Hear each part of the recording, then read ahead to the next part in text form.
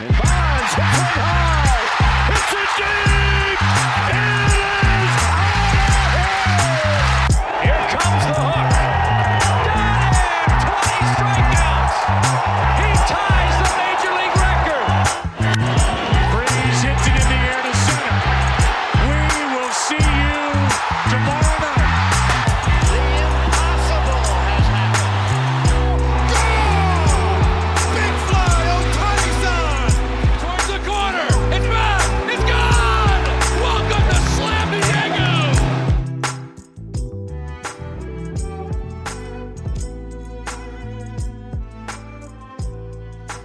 February 15th on the Just Baseball Show. Welcome to it. I'm Peter Apple. That's Aram Layton, and we're talking pitching on this episode. We welcome on Colby Olson from the Just Fantasy Baseball Show, one of the newer podcasts that has been added to the Just Baseball Podcast Network. Really fun conversation that you'll see in the back half of this episode. But first, the final domino has fallen, Aram Layton. Michael Wacha is a San Diego Padre. Jack, and you called it on, what was it, Monday's episode? Yeah. Or maybe something like that. Literally the day before. Literally, we're doing the NL West grades, man. And we're just like looking at that rotation with the Padres and like, all right, Nick Martinez and Seth Lugo, like one of them can be the guy that you're trying as a starter, but both of them, no, like go get somebody that at least has, proven to be a high threes, low fours as a starter. And then, Jack was like, I got one guy in mind. Who do you think? And I was like, Michael Wacha. He's like, bingo. And sure enough, literally a day later, it happened. So the Just Baseball Show's been, we've been predicting some stuff this offseason. So that was a pretty cool one. And honestly, it's not the sexiest move of all time, Peter, but like how much more comfortable, at least. I'm not going to say like confident, it doesn't put them over the top or anything, but doesn't it just give you a little bit more of like calm with this rotation now that you don't have to look at Seth Lugo and Nick Martinez holding, two spots of the five in that rotation?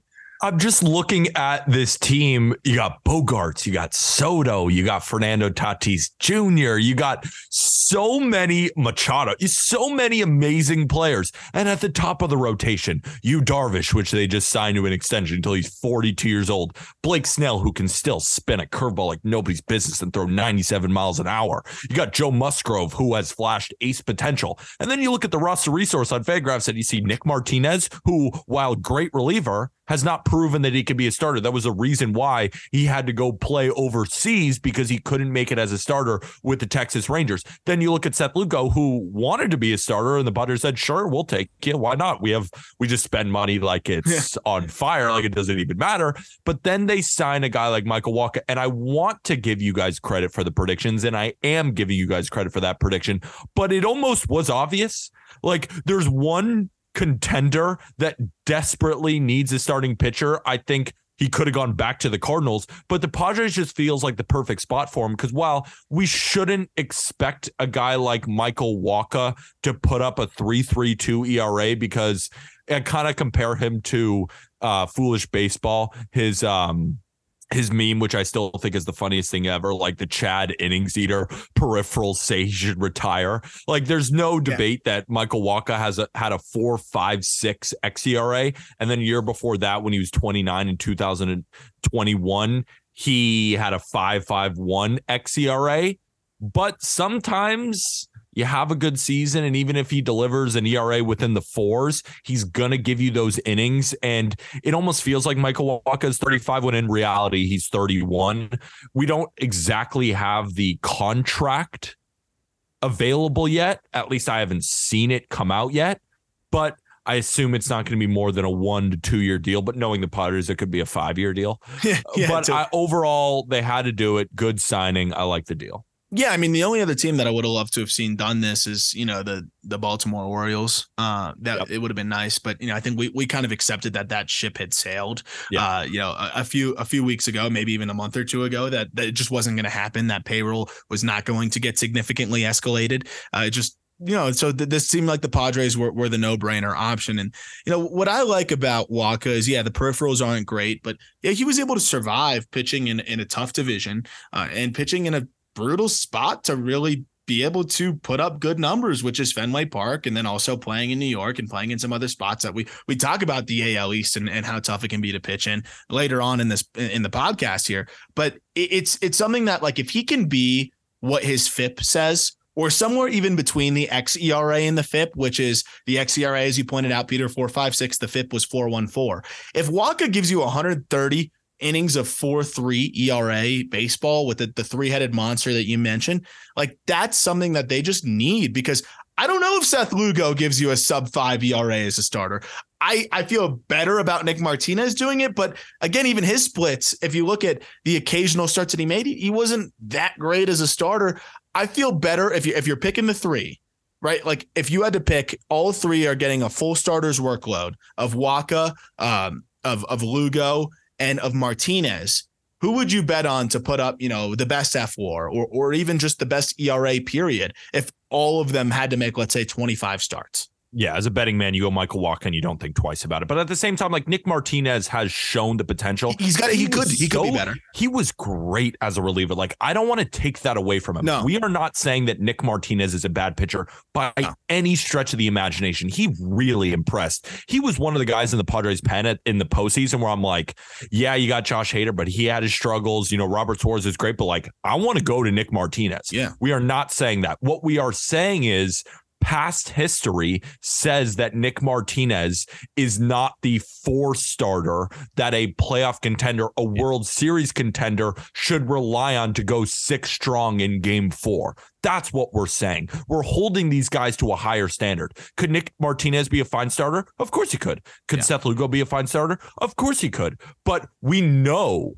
that Michael Wacha has been a solid starter. 3.32 ERA, that is nothing to scoff at. He had a great year for the Red Sox. He's going to be cheap, and he allows a bit of a deep breath, right? Yeah. It's like you go into the season now, the biggest question mark for the Padres was the 4th and 5th starter. Now you can gamble on the 5th starter, right? Yeah.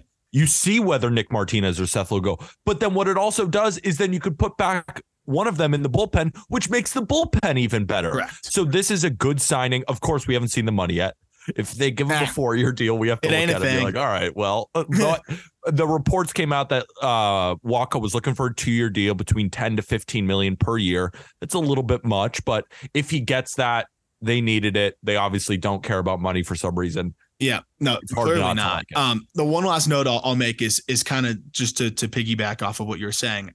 I feel fine about one of Lugo or Martinez holding a rotation spot. I don't feel good about counting on both of them to hold a rotation spot. And as you mentioned, both are proven relievers. Martinez, as a starter last year, 52 1/3 innings, 4.3 ERA, a 2.69 opponent batting average. As a reliever, 54 innings, a 2.67 ERA, and a 2.09 opponent batting average. So even if he's what he was as a starter at a 4.3, if that's your 5, you're fine. But if that was your 4 and then he got Lugo as the 5, that is a really big drop off for what is, a 2/5 of your rotation. So I like this a lot. It helps them, get through the marathon of 162 and I think really sets up this Padres team nicely. That was kind of the last thing that we were waiting for. We wondered if they were going to go get some help in the outfield. I think with what they've got offensively, they're good enough. And some of the bench pieces that they have, I think they're good enough.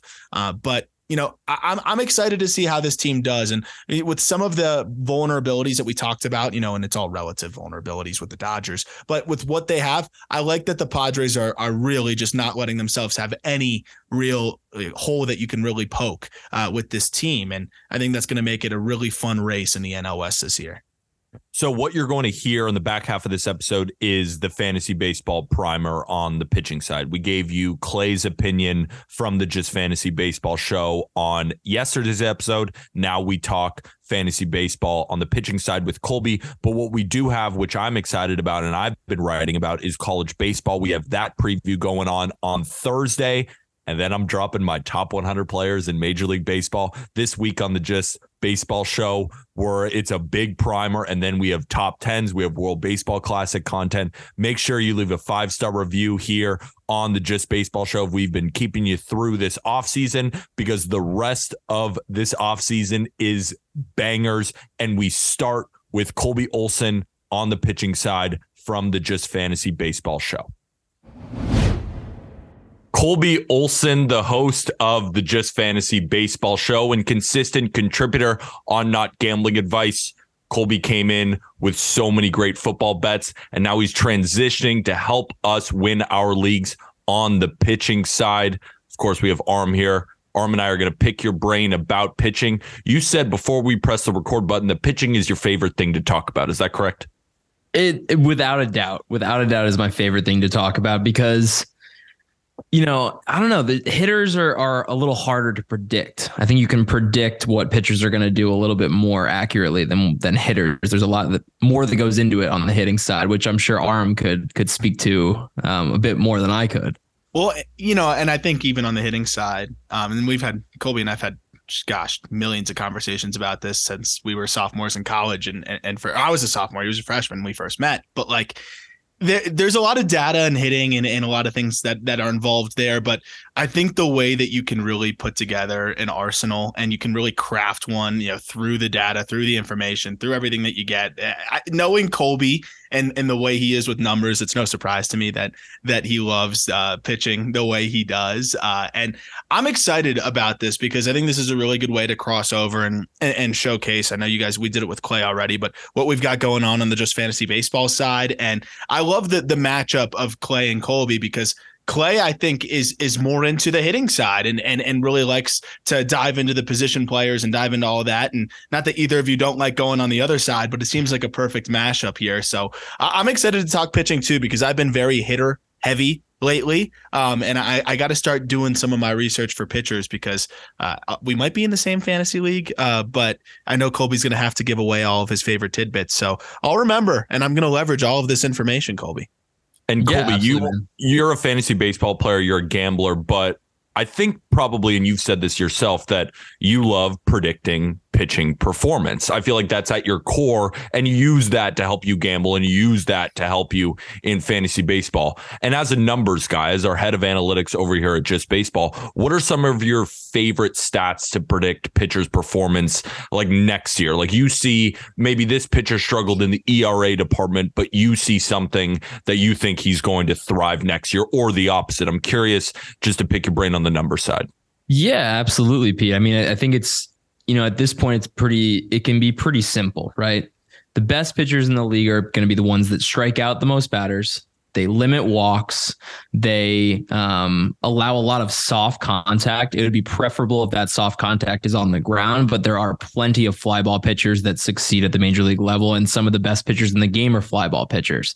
But yeah, if you limit hard contact and you strike guys out and you don't give up free passes, you're going to have a pretty good chance of performing at a high level. Obviously, it can go deeper within there. Like you can look into, a guy's whiff rate on his specific slider, on his specific curveball, or how is he getting, whiffs on his fastball. But at the end of the day, all those things are going to add up to equal his strikeout rate, his total strikeout rate. Like you can see a lot from just a few stats. It's really not that complicated.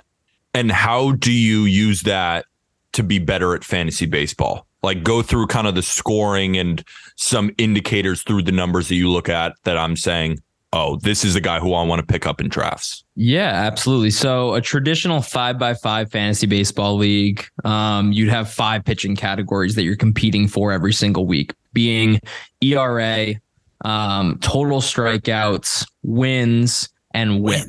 So walks plus hits per innings pitched. So if you don't give up free passes, you have a pretty good chance of being pretty good. And it also goes along with the soft contact thing. Don't give up hits, right? Be as good of a pitcher as you can be. But yeah, obviously some leagues have they play by different rules and they add on stats. But traditionally, those are kind of the 5. Quality starts maybe. I dabble, like I play fantasy. I'm really, I think the league that I spend the most like time in is the Dynasty Fantasy League, and then I barely keep up with it well enough during the season, and then I'm super active with prospect draft trades, whatever, and then I got to work on that. But just knowing what I'm deficient in some areas, like the win situation is always so fascinating to me because now you're looking at like the team, right? Like I'm looking at Kyle Wright as the wins leader last year. And then you have two Houston Astros in Justin Verlander and Framber Valdez. And then you have Julio Urias. So it's all like really good teams, right? All playoff teams, even Yu Darvish checking in with the Padres at number 5. Like it's always going to be that playoff team. So how much do you bake in the win side of it? Because there's some like pitchers that Kyle Wright doesn't belong in the conversation. I love Kyle Wright. I think he's a really solid pitcher. Doesn't belong in the conversation with Justin Verlander, Framber Valdez, Julio Urias, but he is going to win a lot of games. How do you balance like this guy's going to, rack up a lot of wins on a good team versus this pitcher is going to put up way better statistics in the other 4, major categories? I don't really think you can let it get to you or be kind of a big decision maker for you because of how random wins are. I think the other piece of that too is that, most of the top pitchers in fantasy are on good teams for the most part, right? So it doesn't really affect, even Sandy, right? How many games did Sandy win last year? He still wins games because of how 14 games, which would exactly he tied him for 12. Wins games because of how good he is. So it's not really like a big contributing factor for me when I'm deciding. Like I'm really focused on, strikeouts, ERA. Those are the big 2, I think, for me. And we're going to get into specific pitchers that you really like, even though you haven't dropped the rankings yet, because we still are about a month out of most major drafts. Of course, we're recording today on February 15th, and the regular season doesn't start until March 30th. So we have some time. So make sure to subscribe and listen to the Just Fantasy Baseball show, where Colby and Clay will be breaking down these pitchers, as well as you can find all the written rankings on justbaseball.com. But we're going to pick his brain on a couple of pitchers. But before we get into that, I am curious about how you gauge injuries, right? It's the hardest thing to predict in fantasy baseball. A guy like Jacob deGrom, when healthy, is the best pitcher in baseball. But is he healthy? How do you do that going into drafts, like with a guy like Jacob deGrom? Because I assume Sandy might be the first pitcher off the board because he's going to give you 230 innings. He's going to give you plenty of strikeouts, and he's going to get the wins. Or is it someone else? You tell me. Yeah, I mean, I think the 2 hardest things to predict are injuries and also predicting like a guy like, say, Spencer Strider. Like how many innings is he going to throw this year? Is he going to make the leap to throwing 180, 190 innings when we saw him throw like 150 last year, right? It's thinking about those types of things, even like rookies, like how many innings can I actually rely on like George Kirby to throw this year? When it comes to, I think there's a difference in predicting Jacob deGrom from an injury standpoint and predicting other guys from an injury standpoint, like say like a Luis Castillo or like an Aaron Nola. Like Jacob deGrom is kind of in his own world of injury, where he has just kind of had serial injury for the last few years. And it's not just one, part of his body. He's had elbow injuries. He's had shoulder injuries. He's had lat injuries. He's beat up all over his body. And yeah, I would say Jacob deGrom for me is a big stay away because he's coming as a top 30 pick. And you did mention, Pete, that Sandy's going to be the first off the board. He's actually not. Corbin Burns and Garrett Cole are going ahead of him right now. Sandy's going actually about the same ADP. You'll hear me use that a lot. So if any listener doesn't know what ADP is, it's average draft position. So yeah, Sandy and deGrom are going about the same.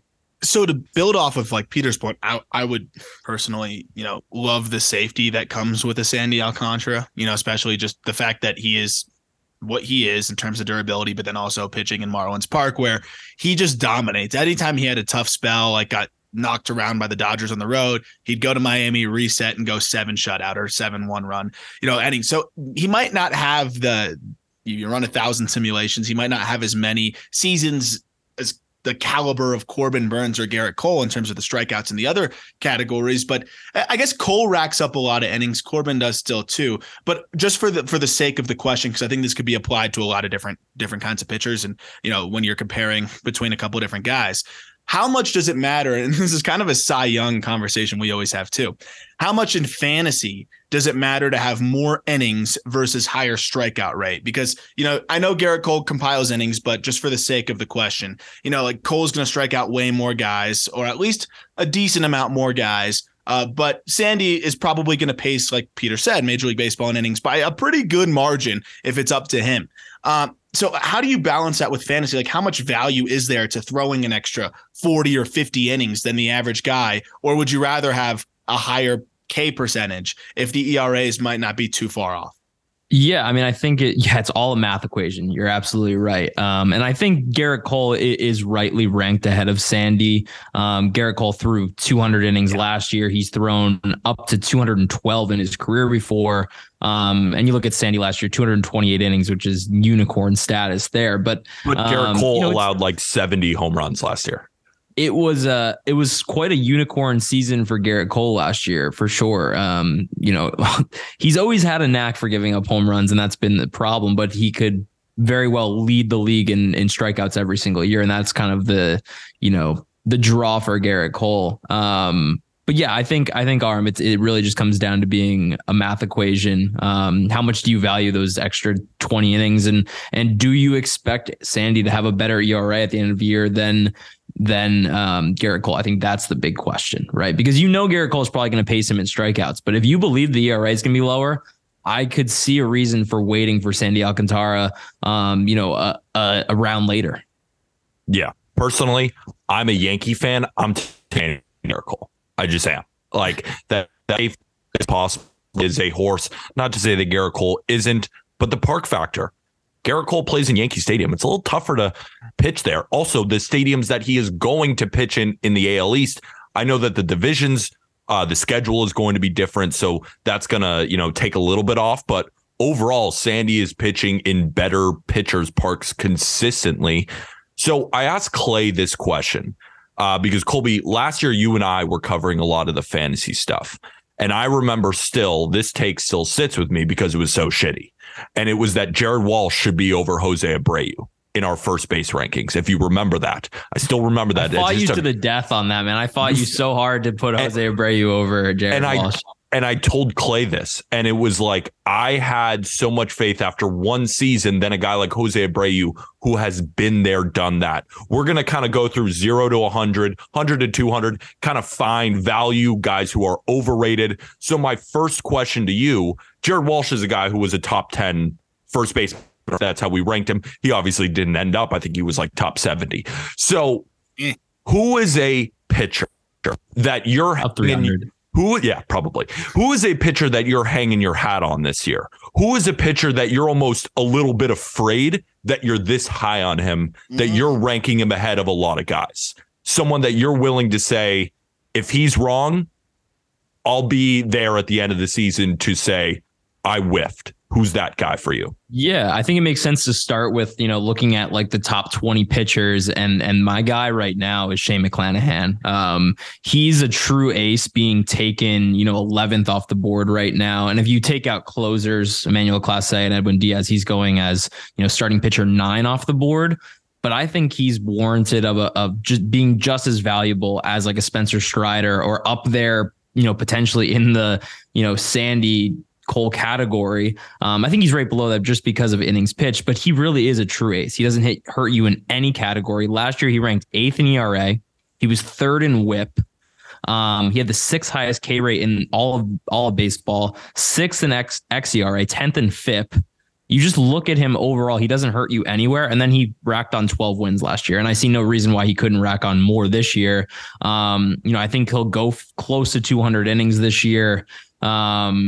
He's a stud. And when I look at a guy that I'm actually kind of, lower than McClanahan on and lower than a lot of where he's going is Spencer Strider. He's going ADP 35. And for reference, McClanahan is ADP 42 right now. My problem with Strider is not that I don't believe he'll get it done on the mound, because he put up freakish numbers last year, right? A 1.83 FIP at 130 innings is like superhuman.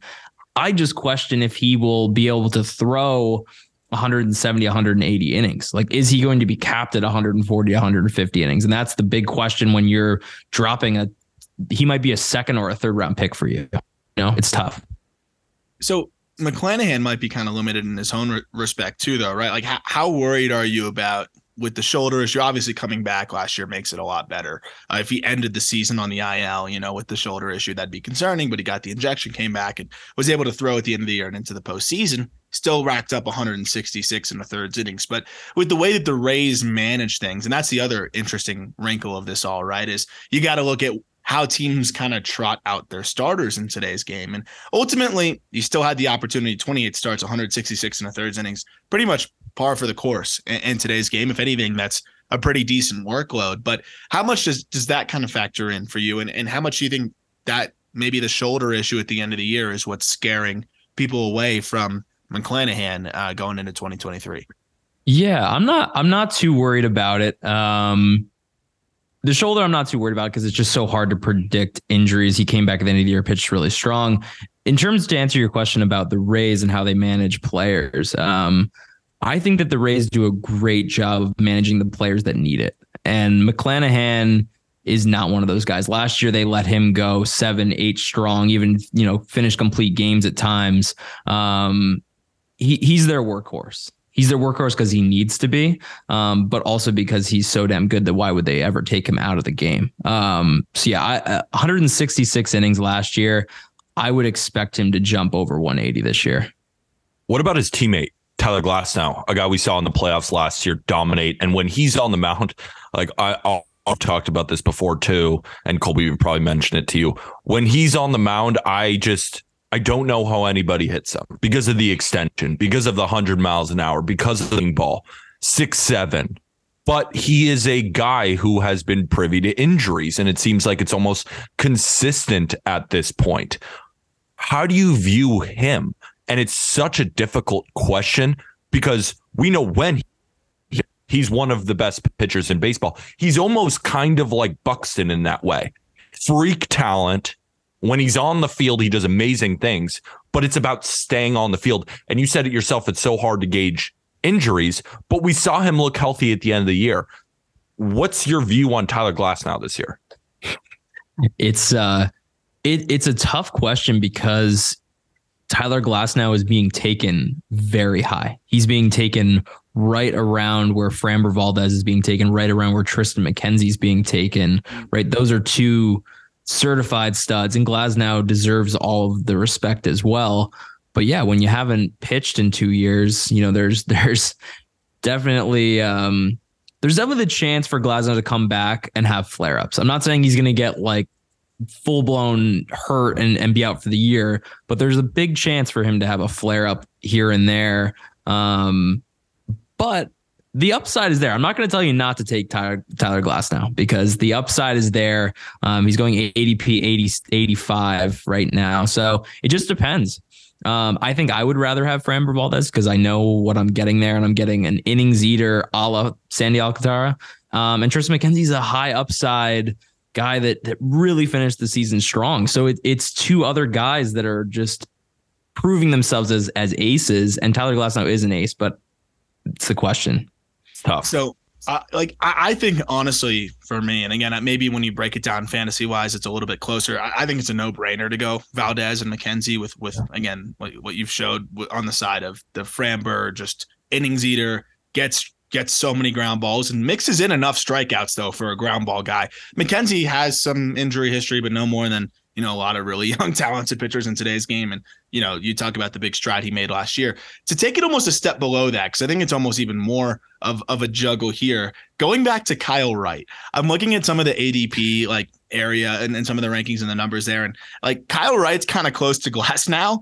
Wright is a guy that, he's not going to win you your league, but he's never going to lose you your league, right? If you take Kyle Wright, he's going to be solid for you and probably be a nice complimentary piece. You better hit on your other picks, but that's one where like, if you don't love anybody else in that range, Kyle Wright's not going to hurt you. And he's definitely going to be a solid contributor to your fantasy team. But for somebody like that, where the ceiling and the floor is so close versus a Tyler Glasnow, like what's the tipping point for you where you're like, okay, I can't pass on Glasnow here. That's why I bring up Kyle Wright, like George Kirby, Logan Gilbert, all of those guys. Like where is the line that you draw on Tyler Glasnow where you're like, I got to take Glasnow over this guy. Yeah, I think it's Framber, McKenzie, and then right after McKenzie, you got to get Glasnow before it gets to like Robbie Ray, George Kirby, Hunter Green, because these are guys with question marks too, right? George Kirby is one of my favorite picks, but you really got to believe in George Kirby, right? He's going ADP 105. You can probably get him a little lower than that in some leagues, maybe a little higher than in others. But he finished the season so strong last year. In his last 13 starts after the All-Star break, he had a 1.88 FIP. This is a guy that walked less than 2 per 9 over that span, struck out nearly 10 per 9. He's a fantastic pitcher. The question mark for Kirby, though, is, a guy that threw 130 innings last year, is he going to take the step to 160, 170? And I don't know. I genuinely don't know. So there's this cluster of starting pitchers that I just find fascinating. It's like Tony Gonsolin, Lance Lynn, Jesus Luzardo, Freddie Peralta, Lucas Giolito, Dustin May, Joe Ryan, Pablo Lopez. Like a lot of guys with question marks, high upside. I'm curious because this is the part of the draft where I feel like you can win your league, right? It's to find that not diamond in the rough, but to take a chance on a guy. Maybe a Dustin May who, if he stays healthy, could look like Jacob deGrom. A Nestor Cortez Jr. who showed the fastball was one of the top 10 pitches overall in baseball by run value, but he's never done it before, right? Besides that year. Who is a guy kind of in that range? Or do you tend to go the safer route? Like Lance Lynn is probably going to be Lance Lynn and give you a 4 ERA and a bunch of innings and a decent amount of strikeouts that'll win some games. How do you gauge that in your draft? Is it based kind of on your team that you already have? Maybe if you drafted a lot of safe guys, then you go for the home run, or are you consistently going for the home run because you either want to win your league or finish last? Like, how do you gauge that middle ground of pitchers where there's a lot of upside, but there's also plenty of downside? Yeah, I think it's got to be like 70-30 for me. It's like 70% I'm chasing upside. I've got to have those guys in my rotation that I know I'm going to get solid innings from, that I can kind of bank on their production. And I think Joe Ryan's a guy like that. But I did want to mention that, Nestor to me is I would stay away this year. And I love Nestor. I love watching him pitch. He's a friend of the show, obviously, but he's dealing with a shoulder injury now. He threw a career high 160 innings last year, and now he's dealing with a shoulder problem before the season's even started. That's terrifying. And he's going very high in drafts, right? Pete, we were all over him last year. You gave him as one of your, 5 under the radar picks. And I think he was going like after 300. It was like 320 ADP, right? That was awesome. But now he's going in the top 150, and it's worrisome for him coming off of a career high workload and already dealing with the shoulder injury for me. But 2 guys that you didn't mention in that group, actually going after that group, that I'm even kind of more all over. There's a lot of guys in that group that have question marks. One guy that I love as a safe pick is Brady Singer. Threw 150 innings last year, a 3.23 ERA, 3.58 FIP. Not flashy, but strikes out enough and doesn't walk guys, gets ground balls, 49% ground ball rate. He also doesn't play on a great team, but he still racked up 10 wins last year, right? I think the Royals, a lot of the games that they are going to win this year are going to be Brady Singer starts. And I think he's still kind of a guy that's flying under the radar, even though he had so much hype coming out of college. He's still kind of flying under the radar. And I think he can take a step forward this year and throw 170 plus innings and be a really good workhorse for you at a good value. A guy that, if you want to hit a home run, it's Kodai Senga. I mean, this guy could be unbelievable. He could produce ace level value for you. And he's going right next to Brady Singer at ADP 186. Like, you're getting to me, an absolute steal. And I think you're going to have to take Kodai Senga a lot earlier than ADP 186. I took him recently in a draft at 165. And then I actually got Brady Singer 2 rounds later. So Kodai Senga is a guy that I'm willing to take that chance on. One note on Nestor. I believe it's more hamstring. I think he tweaked. Oh yeah, it's not shoulder. Okay, but there is a concern, an understandable concern about the workload because he's a guy that's never thrown a ton of innings. His delivery is like it's unique and definitely puts some pressure on his arm. And I hope that's not an issue, but that's something that I know a lot of evaluators have kind of been concerned about, and a lot of people have been worried about is how does that shoulder and that arm hold up with those mechanics, with the way he's kind of built. But I know he talked about it on the podcast with us. He put a lot of time in the weight room, so hopefully that'll translate into more innings. But I agree. I mean, it's just in terms of precedence, there's not a lot of Nestor Cortez's, and for better and for worse, that's a testament to him. But that's also something that, if you don't want to roll the dice, I don't blame you on the fantasy side there, especially in that ballpark, right? A guy that likes to elevate the fastball. We talk about Garrett Cole being susceptible to the home run ball. If Nestor Cortez's fastball drops down a tick, it goes from one of the best pitches in baseball to something that, could end up being a home run machine. And that's crazy with the fine line with those kind of riding fastballs in a hitter's park there. Is it all right if I jump to relievers, Peter? Or do you have any more starter questions? Because I have some interesting reliever questions with today's game. Give me some reliever questions. Do whatever you want. Literally do whatever you want. I'll ask starter. We're just talking pitching. We're talking ball. I like this. We're talking ball. I didn't want to send us rogue and then send us all back around. But what's interesting to me is I think the reliever situation, and this goes back to me playing fantasy as a kid. I feel like the more that's an area where it's just if you know what's going on with roster situations and with teams, you can find some diamonds in the rough on the closer side to pick up those, coveted saves. And I know you want to get guys to just strike guys out too, and that's always great. But who are some guys that you think could have some underrated amount of saves this year, if that makes sense, right? You still have the traditional Edwin Diaz, Emmanuel Clase, Josh Hader type closers that, anytime you're within 3 runs and you're going into the 9th inning, those guys are going to take the ball. But you got a lot of teams that kind of go by committee now, or other teams that, don't really have their clear cut closer yet. So who are some guys that you're looking at that you think could pick up maybe some saves that maybe people aren't really putting in the closer category? Sure. I think the biggest question mark coming into this season is, what is the Dodgers bullpen going to look like? You have Evan Phillips, you have Daniel Hudson back there potentially getting saves, possibly, some other guys. But I like Evan Phillips a lot, and he really pitched well last year. I think that's a guy to take a flyer on, because if he does lock down 15 saves in the Dodgers bullpen, that would be huge. But honestly, I think my best advice for drafting 4 saves is get, 2 to 3 guys that are going to get saves, and then draft a guy that might be in that 8th inning role right now, but has ridiculous stuff. Because you never know either who is going to get hurt, or you never know who's going to implode. You really don't, right? Chapman was the Yankees closer forever, but Clay Holmes really took that over last year. I'm also curious too, because I've never understood this, and this is probably why I tend to finish 3rd and 4th and sometimes 8th, is I don't know when to draft closers, right? Because Aram spoke about Edwin Diaz and a couple other these elite closers, and they're ranked in the top 10 pitchers in fantasy baseball. Their ADPs are in the mid 30s. I've always found it incredibly difficult to rationalize taking it Edwin Diaz over a top 30 hitter when I need an outfielder, right?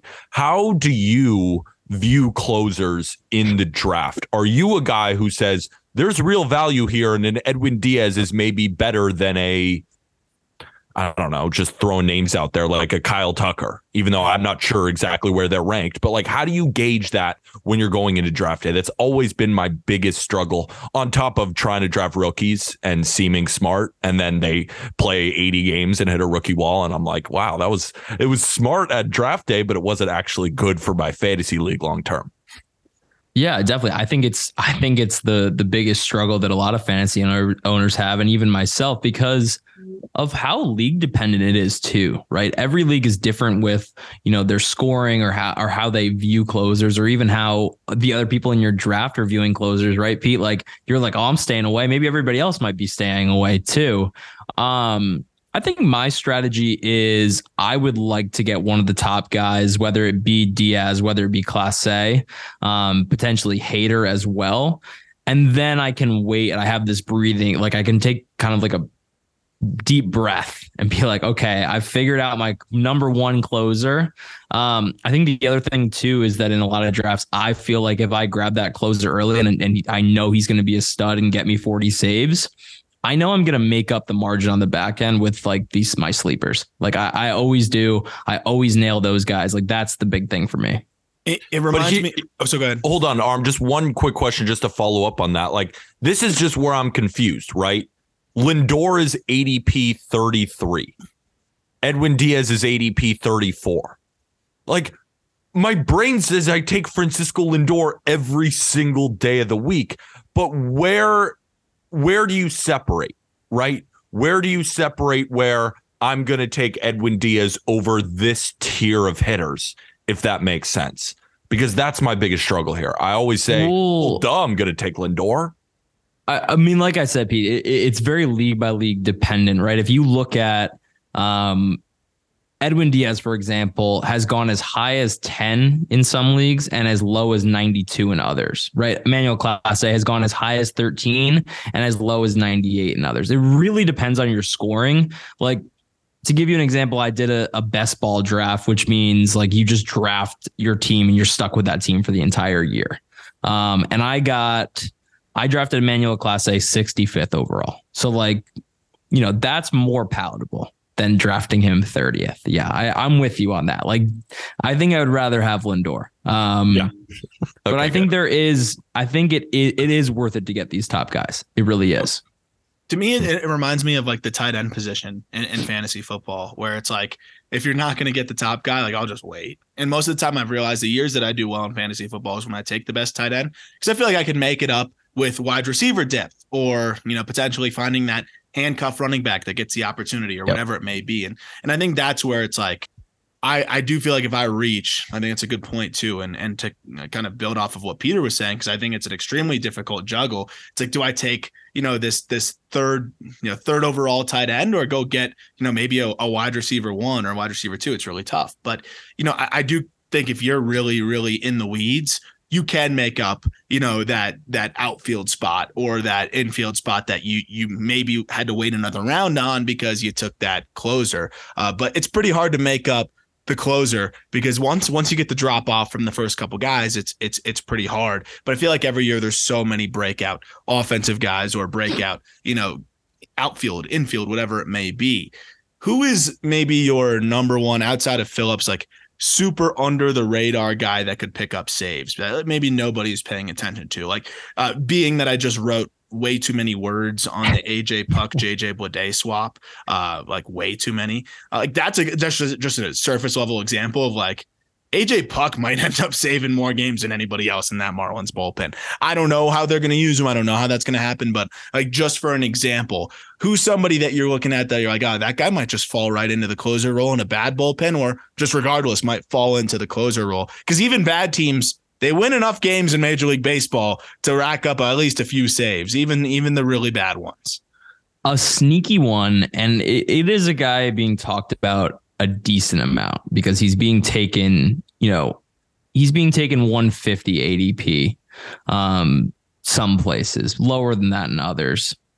Alexis Diaz on Cincinnati Reds is one of the most electric bullpen arms that you might not know about yet.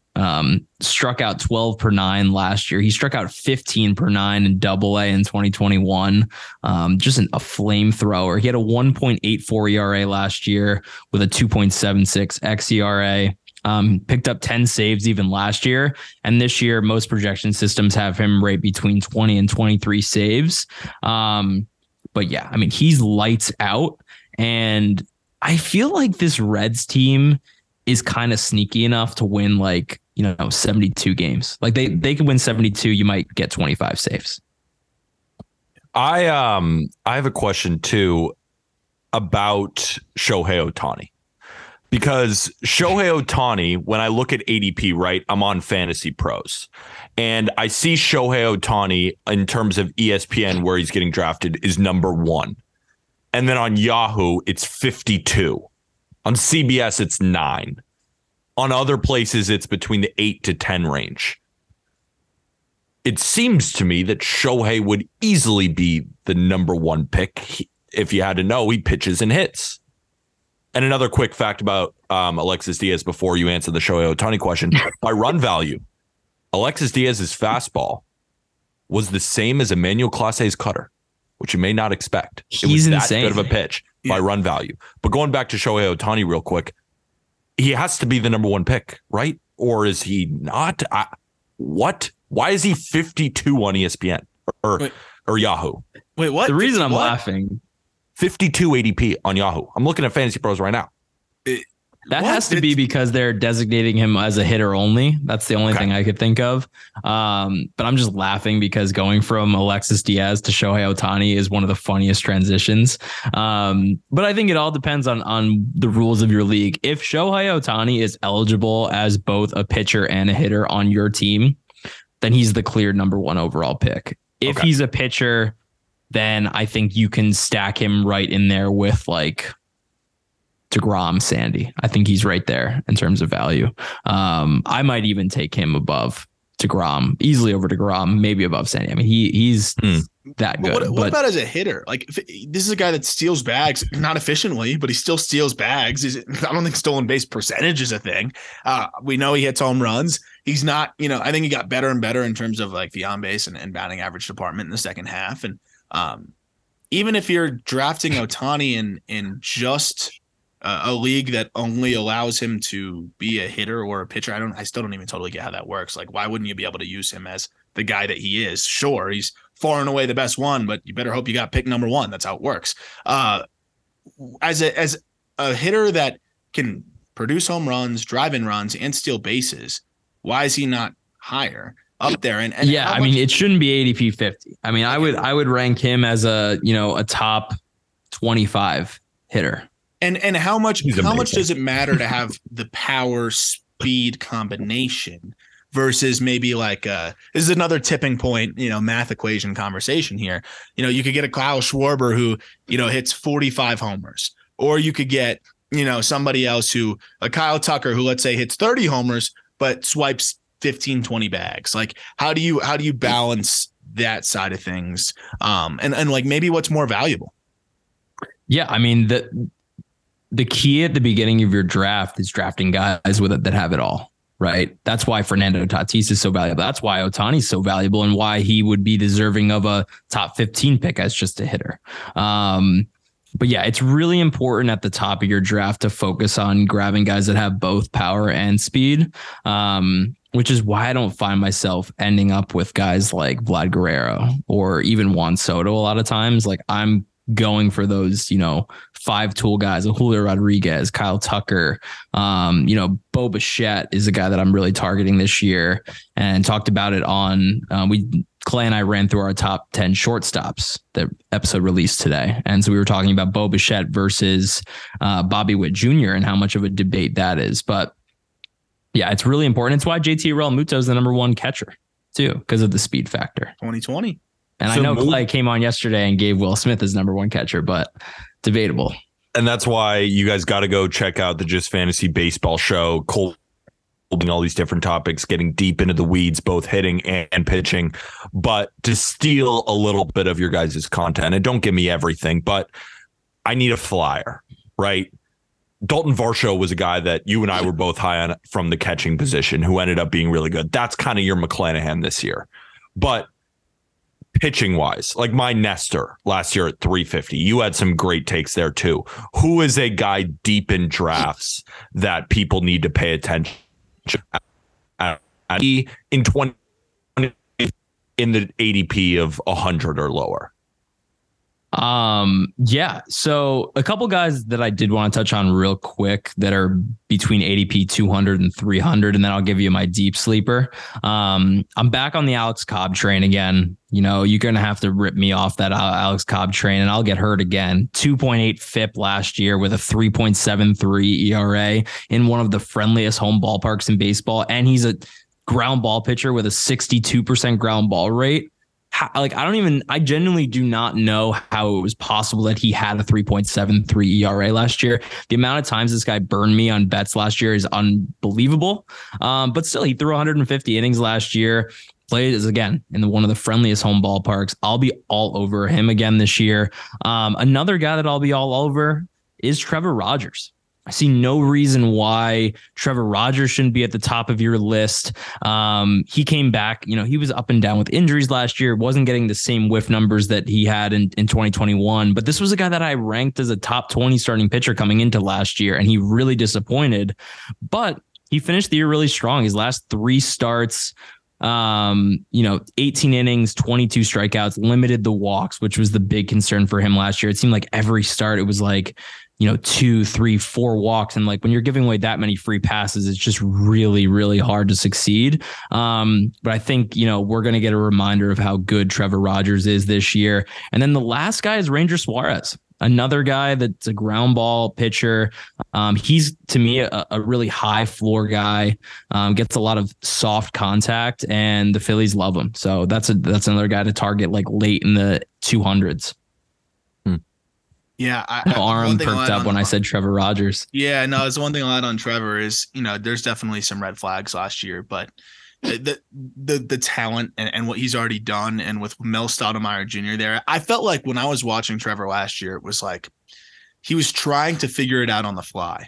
Now he's had a whole offseason to figure it out. It's hard when you got 5 days between starts. You can't throw that much because you just threw, and you're trying to, iron out your mechanics and figure out what's going on. And he was trying to tweak it. It just didn't seem like he could quite find it. And then he got a little banged up. So I like that one. I'm always going to bet on Mel Stoudemire Jr. to, kind of help on the Marlins pitching side and continue to get the most out of those guys. And you look at the rotation, they've continued to do that. Most of those guys are overachievers from where they were once perceived to where they are now, except for maybe Jesus Luzardo, who's forever been, one of the top pitching prospects in baseball.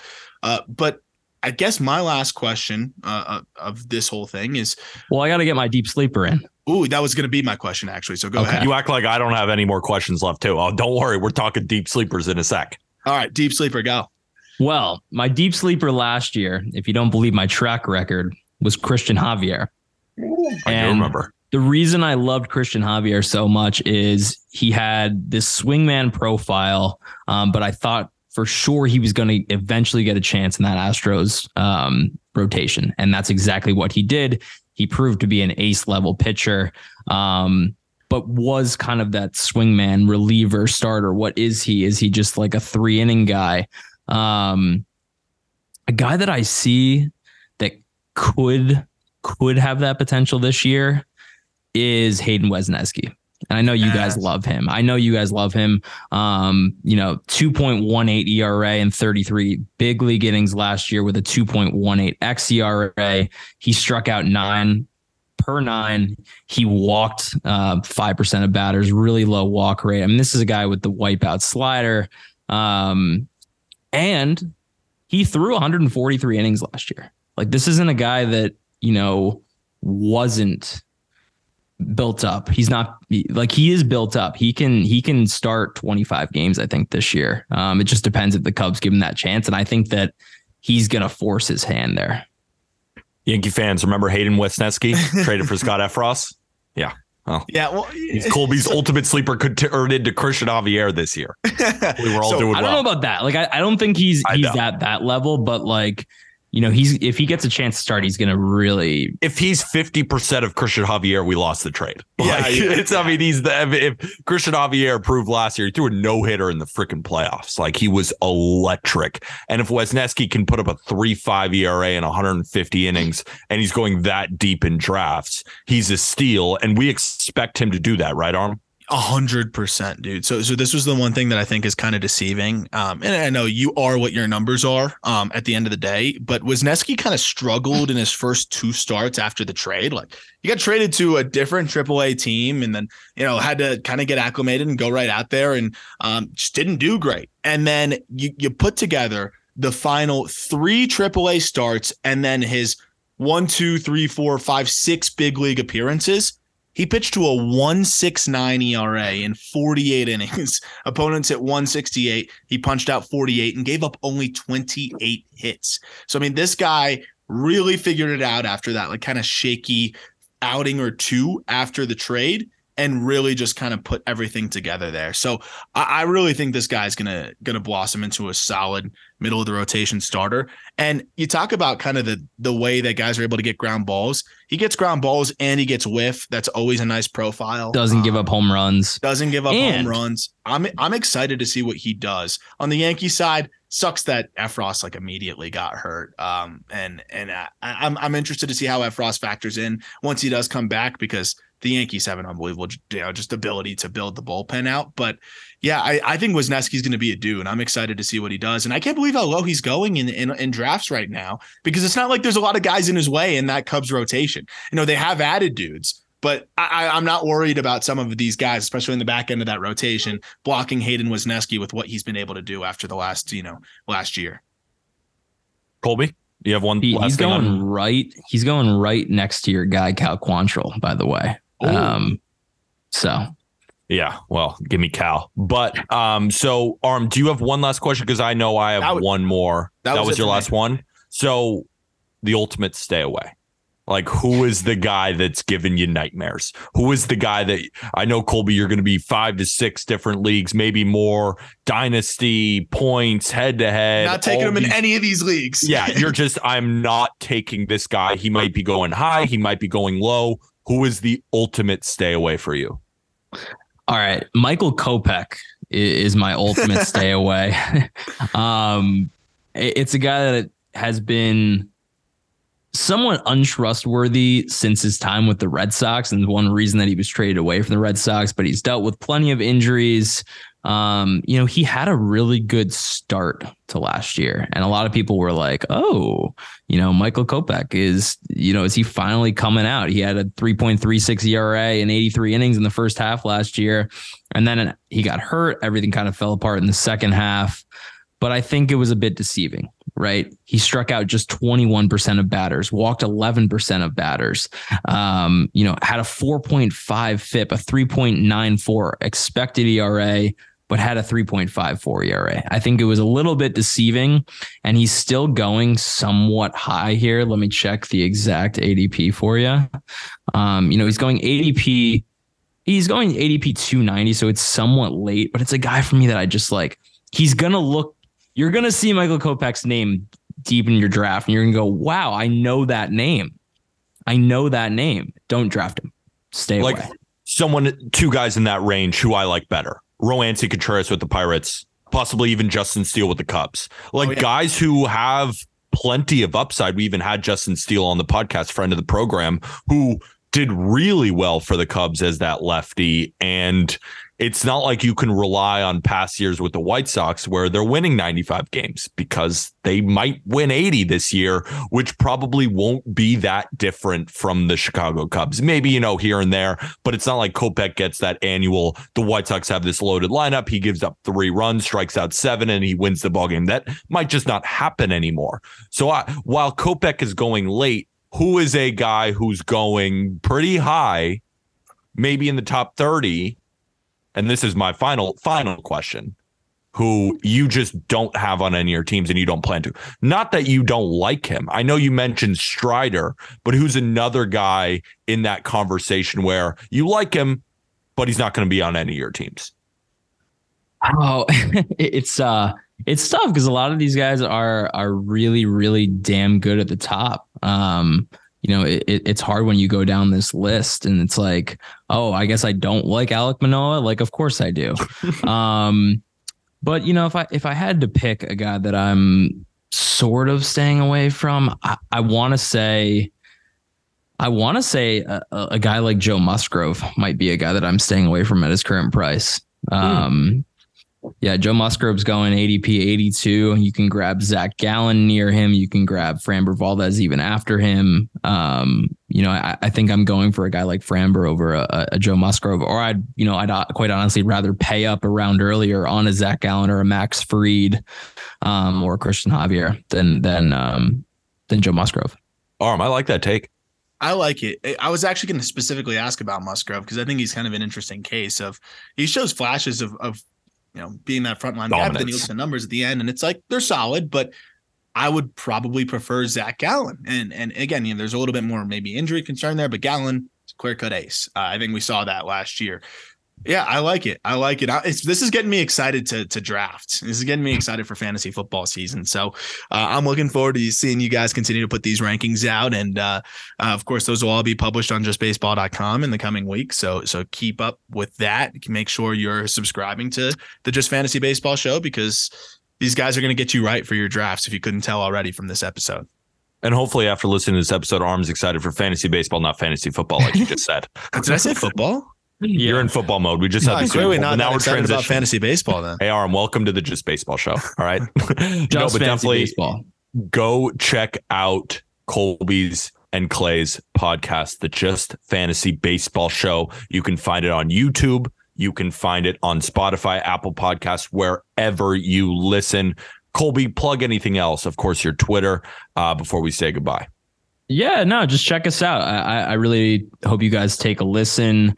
Our goal for Just Fantasy Baseball is we're going to be in and out. We're not going to give you any BS. It's just here's the rankings. Here's who we like. Here's who we're staying away from. Most of the episodes are around 30 minutes. Like it's quick. It's in and out. So if you really want deep analysis, it's the place to come. One more guy I'm going to leave you with is you'd be hard pressed to find me not interested in Noah Syndergaard this year. There's a piece of me that he's going deep in drafts. He's going, past ADP 300. The innings will be there. And if there's any guy that the Dodgers can turn around, it's got to be Syndergaard. If they can just get him a little more strikeouts, just turn that slider around. I can believe again.